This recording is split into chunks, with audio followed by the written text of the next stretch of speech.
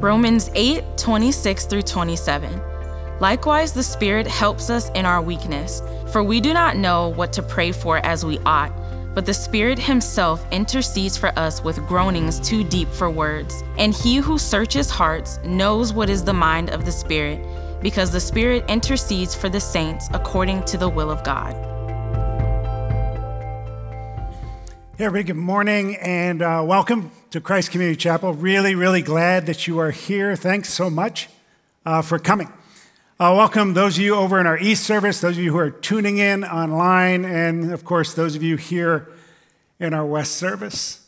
All right, this is the final message of our four-part series on the Holy Spirit. It has been a great series, and I know that sounds strange for me to say because I've preached 3 out of 4 of these messages, but I'm always surprised, shocked, really, at how much, after 40 years, how much I learn or am reminded of every time I prepare for a message. I was going to say, never think that I know more than I do, but some of you are going, yeah, we don't think that, all right? But I'm always learning with you. I want you to know that. So we've done this series on the person and the work of the Holy Spirit. And let me just give you a few of my takeaways from each of these messages. I want to do, if you're watching a series on TV, every once in a while they'll say previously. And so this is going to be one of those, previously on the Holy Spirit. So the first week, we talked about how the Holy Spirit is not a force like in Star Wars. It's not a mist. The Holy Spirit is a person. And if you are a Christian, the Holy Spirit indwells you. In fact, that's what makes you a Christian. You are not a Christian because you say you're a Christian. You're not a Christian because you grew up going to church. You're not even a Christian because you believe a certain set of beliefs. You're a Christian when the Spirit of God, the Holy Spirit of God, comes inside of you and makes alive something that was previously dead. And if the Holy Spirit indwells you, that means that he takes up residence with you, which means that you are never alone. Right? You may feel lonely, but you are never alone. That also means that the Holy Spirit experiences, you subject the Holy Spirit to everything you go through. He sees what you see. He hears what you hear. He experiences what you experience. That was the first week. The second week, the thing that I took away was that the Holy Spirit's job is to make Jesus real to you, to work like a spotlight, to make Jesus glorious. That's what it says in John chapter 16. Whenever you see the word glory in the Bible, think beautiful and important. So the Holy Spirit is making Jesus beautiful and important. The Holy Spirit also is the one that convinces you that God has made you his child. You have the spirit of adoption. And it's the Holy Spirit who convinces you, who bears witness with you, that God, the God of the universe, looked at you and said, I choose to want you. I choose to love you. I choose to give you my name, to make you mine. Which means that the Holy Spirit allows you to call God your Abba Father. That word Abba is the word dad in Aramaic. It's the very first thing that the Apostle Paul ever called his own dad, Abba. And because now God is your Abba, that means you can be audacious in the way that you approach him. It means there is nothing that is too trivial, nothing too important to bring to God because he is now your Abba. And then last week, we talked about how the Holy Spirit groans with you. Pastor Zach, I think, used a great illustration about his son, Deacon, where Deacon had gone through a tough experience, and he was telling his dad about it, and Zach tried to give him advice on how he could handle it, and he said he saw the hurt in Deacon's eyes, and he just stopped, and he said, Deacon, I want you to know I'm so sorry for what you experienced. That must have been terrible. And Deacon walked across the room and wrapped his arms around his dad. Because what Deacon needed was someone who would groan with him. And the Holy Spirit groans with you. And for some of you, that means the Holy Spirit is groaning with you today. All right, and that brings us to this message. And this is on Romans chapter 8, verses 26 and 27. If you have your Bibles, you can turn to Romans. If you want to use one of the Bibles that we have, it's on page 888. You can look, if you have an app on your phone, whatever. Romans chapter 8. It's verses 26 and 27, so it's not a long passage, so I'm going to read it again. These are great, great verses. This is what it says. Likewise, the Spirit helps us in our weakness, for we do not know what to pray for as we ought. But the Spirit himself intercedes for us with groanings too deep for words. And he who searches hearts knows what is the mind of the Spirit, because the Spirit intercedes for the saints according to the will of God. Okay, this is God's word, and it's true. All right, I have 3 points, and if you're a note taker, you can write these down, and you just want to just keep these in your mind. I'm going to talk about what we don't know, what the Holy Spirit knows, and what the Holy Spirit does with what he knows. That's it. What we don't know, what the Holy Spirit knows, and what the Holy Spirit does with what he knows. All right, first, what we don't know. The passage says that we don't know what to pray for as we ought. It shouldn't be a big surprise to anybody because there's a lot that we don't know. Let me just break down into like 3 categories what we don't know, what you don't know, what I don't know. First, we don't know all there is to know. You don't know all there is to know. My son Jeremy has a good friend, Nathan, who got his PhD about a decade ago. And in order to get his PhD, he had to discover something about blood clotting that had never been discovered. That's what he had to do. And he did it, so at one point, Nathan knew something that no one else in the world knew. Right? That's amazing, it's incredible, but it happens all the time.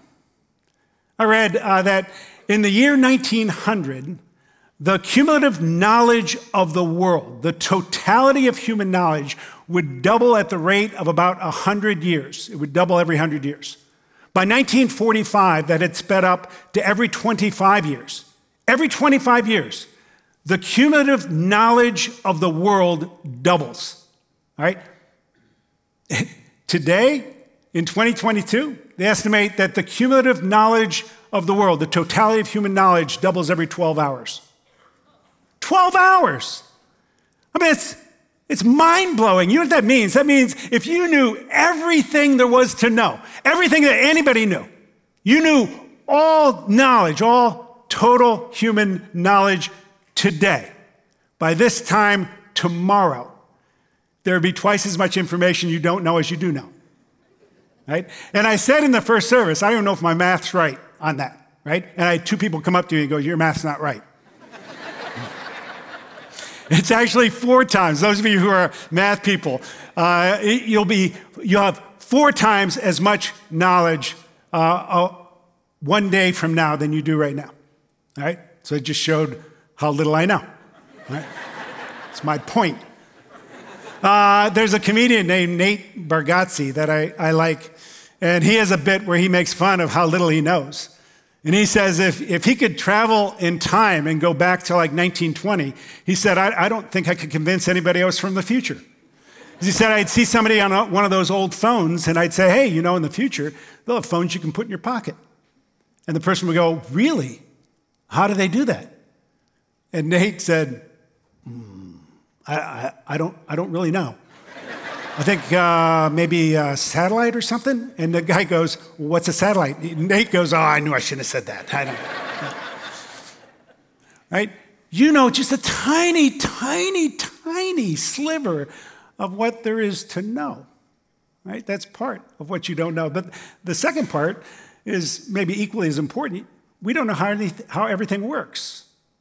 We don't know how, human life is incredibly complex. There are all kinds of variables that go into making you. All kinds of variables that happen in order for you to be right here, right now, sitting around the people that you're sitting around. right? We know some of the important variables in our lives that made us us, right? Our parents, for sure, right? The time when we were born, the place where we were born, our educational opportunities, our job, our spouse, our children, our friends, our neighborhood, all those things, super important. What we don't know are the thousands and thousands of other variables that went into making us who we are that we don't even pay attention to. All right, let me just use this as an illustration. So I am the lead pastor here at CCC, and I'm speaking this morning in large part due to meeting Jim College, who's the founding pastor. Jim and I met 33 years ago. I'm going to use this just as an illustration.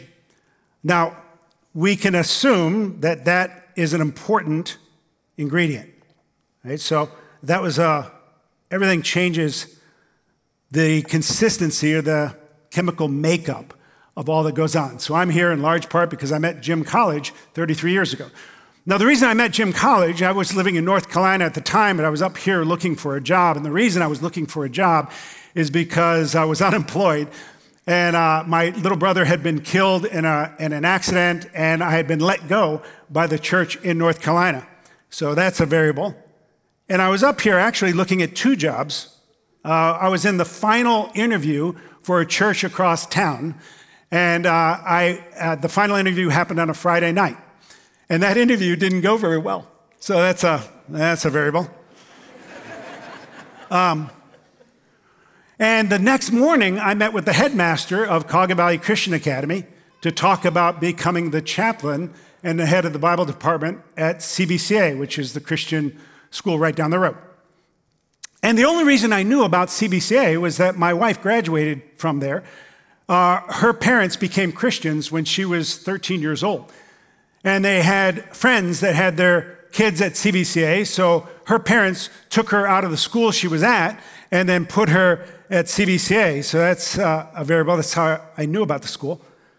And then, so the interview with the headmaster went well. So then I had the interview with the board, and that went well. But somebody on the board decided that because I was going to be the chaplain, that I should meet with a pastor. And one of the board members said, I bet my pastor would meet with Joe. And his pastor happened to be Jim College. And so Jim and I went into a room for an hour and a half and came out as friends 33 years ago. Okay? So tell me, which one of those variables was not important? Which one could you take out? And I would still be here. Right? If my mother and father-in-law became Christians when my wife was 18, well then I wouldn't know about CVCA. If one of the other board members said, hey, my pastor is available, what if Jim College had been out of town?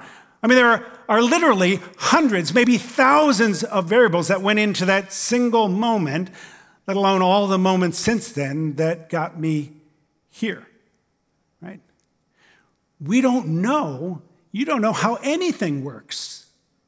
You have no idea what is an important thing that happens to you or an unimportant thing. You don't know what a good thing is or a bad thing is. And I've told this story to my kids, and I tell it to myself. I remind myself of it all the time. I've told it to you at least once. And that's, there's an old story about a poor man with a beautiful horse who lived in a little village.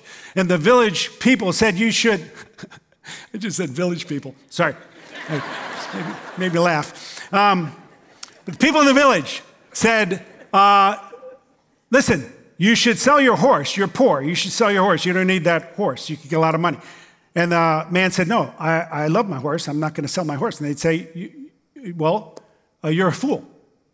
You know, it's bad to hold on to your horse. Sure enough, the horse runs off and disappears. And they said, see, old man, you're a fool. It's terrible now. Your horse has run off. You don't have the horse. You don't have any money. And he said, well, you don't know if that's bad. All you know is my horse is not here. A week later, the horse comes back with 25 wild Mustangs with him. And everybody in the village goes, oh, you were right, old man. It was good that you kept your horse and good that your horse ran off and he's come back with 25 wild Mustangs. And the old man said, you don't know if that's good. All you know is my horse came back with 25 other horses. And then his son was trying to break one of the horses, got bucked off, broke his leg. And they said, "You were right, old man. It was bad news." And then he says, "You don't know that." And then the war breaks out, and his son is the only one that doesn't have to go to war because he's got a broken leg. And they go, it just keeps going. Right? And the point, of course, is you don't know anything. Right? I don't know anything. I don't know whether it's good or bad. Right? And that's what we don't know, which means that I don't know what I need right now. This is what the scripture says. Likewise, the Spirit helps us in our weakness. That's the way it starts. What's your greatest weakness? This is it. Your greatest weakness is you don't know what you need. You don't know what's best for you. So that's your greatest weakness, is that we just don't know. And that brings me to my second point, what the Holy Spirit knows. What the Holy Spirit knows. Now, it'd be easy to say, well, the Holy Spirit knows everything. He knows everything you don't know, which is true because he's God. But what this passage says is the Holy Spirit searches your heart. The Holy Spirit searches your heart. I have a cardiologist. I have had a cardiologist ever since I developed AFib like 10 years ago. And I go once a year to my cardiologist. He does the same thing. He runs tests on me that I don't understand because I don't know everything. And then he does the same three things: diagnosis, prognosis, treatment. Right? When the Apostle Paul says that the Holy Spirit searches your heart, it'd be more accurate to say that the Holy Spirit searches your soul. He searches your soul. And then he does the same thing that my cardiologist does: diagnosis, prognosis, treatment. When I say diagnosis, is what the Holy Spirit does is he knows why you groan. He talks about groaning in this, and he knows why you're groaning. And now, my son is a chiropractor, and I have gone to my son Jeremy every once in a while and just go, "Jeremy, my shoulder hurts. Am I doing something that I shouldn't be doing, or is it just the result of being 63 years old?" And my son can tell me. That's what the Holy Spirit does for you. There are certain things the Holy Spirit will know that you are doing it that makes you groan. And the Holy Spirit will convict you of that and let you know, oh, by the way, you should know this, that sometimes where you're experiencing pain is not the source of your pain. Right? Like you could be really frustrated at work and losing your temper, and it's not connected to work at all. It's connected to what you're looking at on your computer at home. Right? The Holy Spirit knows, so the Holy Spirit convicts you of whatever you're doing that's making you groan. But the Holy Spirit also knows when you are groaning just because you live in a world that is broken, and some of you are groaning because of that. The Holy Spirit diagnoses that, and then the Holy Spirit gives a prognosis, which is the Holy Spirit knows what's coming. He knows what you are to be. The Holy Spirit is the only one who knows what you need in order to become more like Jesus. Right? The Holy Spirit knows. I saw a movie with Ben Affleck in it some years ago, and in the movie he created a time machine. But whenever he went to the future, and he came back, he couldn't remember the future. That was the way it was designed. But one time when he came back, he received in the mail a package from himself. And the package, he opened it up, it had a bunch of just weird things, like a pair of sunglasses, a key, a book of matches, a paperclip. And the whole movie, as it unfolded, was you seeing when he needed exactly what he had mailed himself because he knew. Right? That's the Holy Spirit brings different things into your life at exactly the right time and exactly the right way because he's the only one who knows what the perfect you looks like. He's the only one who knows what the perfect you feels like. Like, I don't know when when my time here on earth is done and I'm going to go to heaven. But the Holy Spirit may be saying, I got 8 more years with this guy. And this is what he's going to need in order to make him like Jesus. And of course, that's the treatment. Right? You want to know why certain things are happening, the Holy Spirit is in charge of doing stuff in my life where there are things that I might think would be good for me that would be terrible because I don't know. Things that were terrible that are good. Listen, you know the old story of Aladdin, where if I gave you a lamp that you could rub and a genie would come out and give you 3 wishes, your chances are about 90% you'd mess your life up or somebody else's. Because you don't know, but the Holy Spirit knows. So the Holy Spirit is giving you what you need right now. All right? And that brings me to the third point, is what the Holy Spirit does with what he knows. What we don't know, what the Holy Spirit knows, but what the Holy Spirit does with what he knows. And this is probably my favorite part of this. This is what verse 26 says. Likewise, the Spirit helps us in our weakness, for we do not know what to pray for as we ought.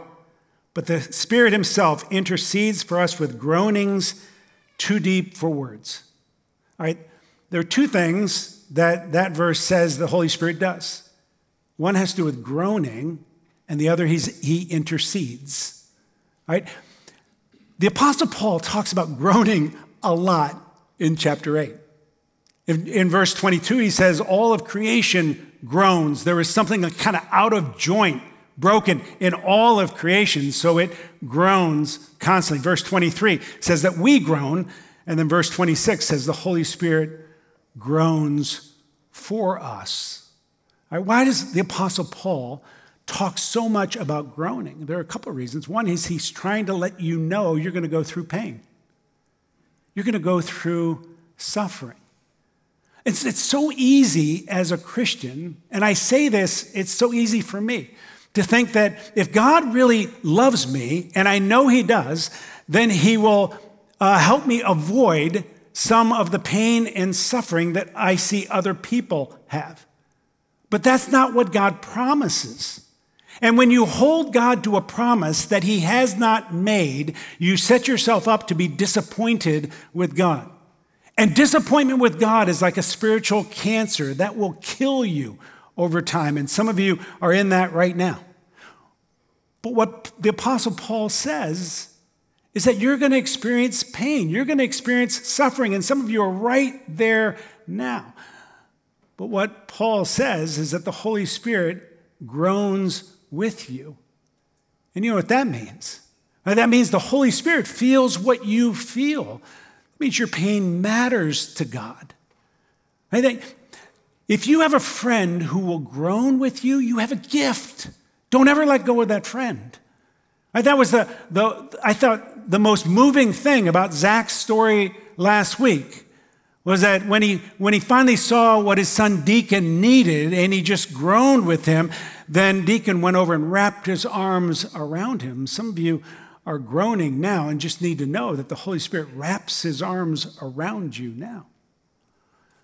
But then the other thing that this passage says is that the Holy Spirit intercedes for us, which means that he acts as a mediator. He acts as a translator, if you will. Some years ago, I was in India, and I was asked to officiate a wedding. Right, I was the guest of honor, so they thought it would be an honor for me to do this wedding way out of my depth. Right, so I'm doing this wedding. I have to work through a translator. If you've ever talked through a translator, you say something, they say something. You say something, they say something. So I was doing that through the wedding, and in the weddings I officiate, every pastor, by the time they've done as many weddings as I've done, I have kind of a set thing that I go through.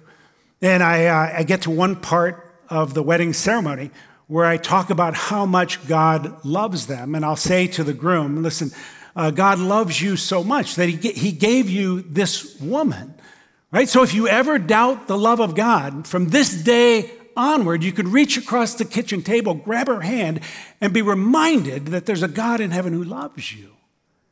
Right? It's a killer part of my ceremony, right? I really like that part. So after the ceremony is over, my interpreter, his name was Benny. He's a good friend. He's Indian. He said, hey, Joe, by the way, I changed some of what you said. I said, what? what did you say? And he said, I changed a big chunk of what you said. I said, well, really, what chunk? And he said, you know the part where you say, reach across the kitchen table, grab her hand. I was going, yeah, I love that part. He said, yeah, that wouldn't make any sense in our culture. Right? People would have been confused or just laughed. So I heard what you said, and I said something that would make sense. And I was going, oh, well, thanks, right? I guess. That's what the Holy Spirit does. So if you've heard anything, what you've heard is that you don't know even what you need. You don't know what to ask for. But you have needs, right? You're groaning, you hurt, you want God, you want to be close to God, you want God to do things for you, but that's terrifying if you don't know what even to ask for. What the Holy Spirit says is ask away. You say whatever you want to say to God. I'll take what you say, and I'll bring it to God, and I'll change it into what you would say if you knew everything that I know, so that God will know what you need. Do you hear that? Do you know how much God must love you to provide the Holy Spirit to be inside of you, constantly bringing even your groans to God in such a way that even though you don't know what to ask for, He does. So great is the love of God for you as His child. So you go to Him as Abba, and the Holy Spirit goes with you. Would you pray with me? Father in heaven, we come to you, and I am so grateful. I'm grateful for all that you do in our lives. I'm grateful for the Holy Spirit. I pray right now that the Holy Spirit will make Jesus glorious to us. I pray that the Holy Spirit will wrap His arms around those who are groaning deeply right now. And I pray, too, that the Holy Spirit will take all of our words, all of our desires, all of our needs to you and tell you what we would say if we knew everything that you know. Thank you for loving us so much. I pray that every person here would feel your love right now. And we pray this in Jesus' name. Amen.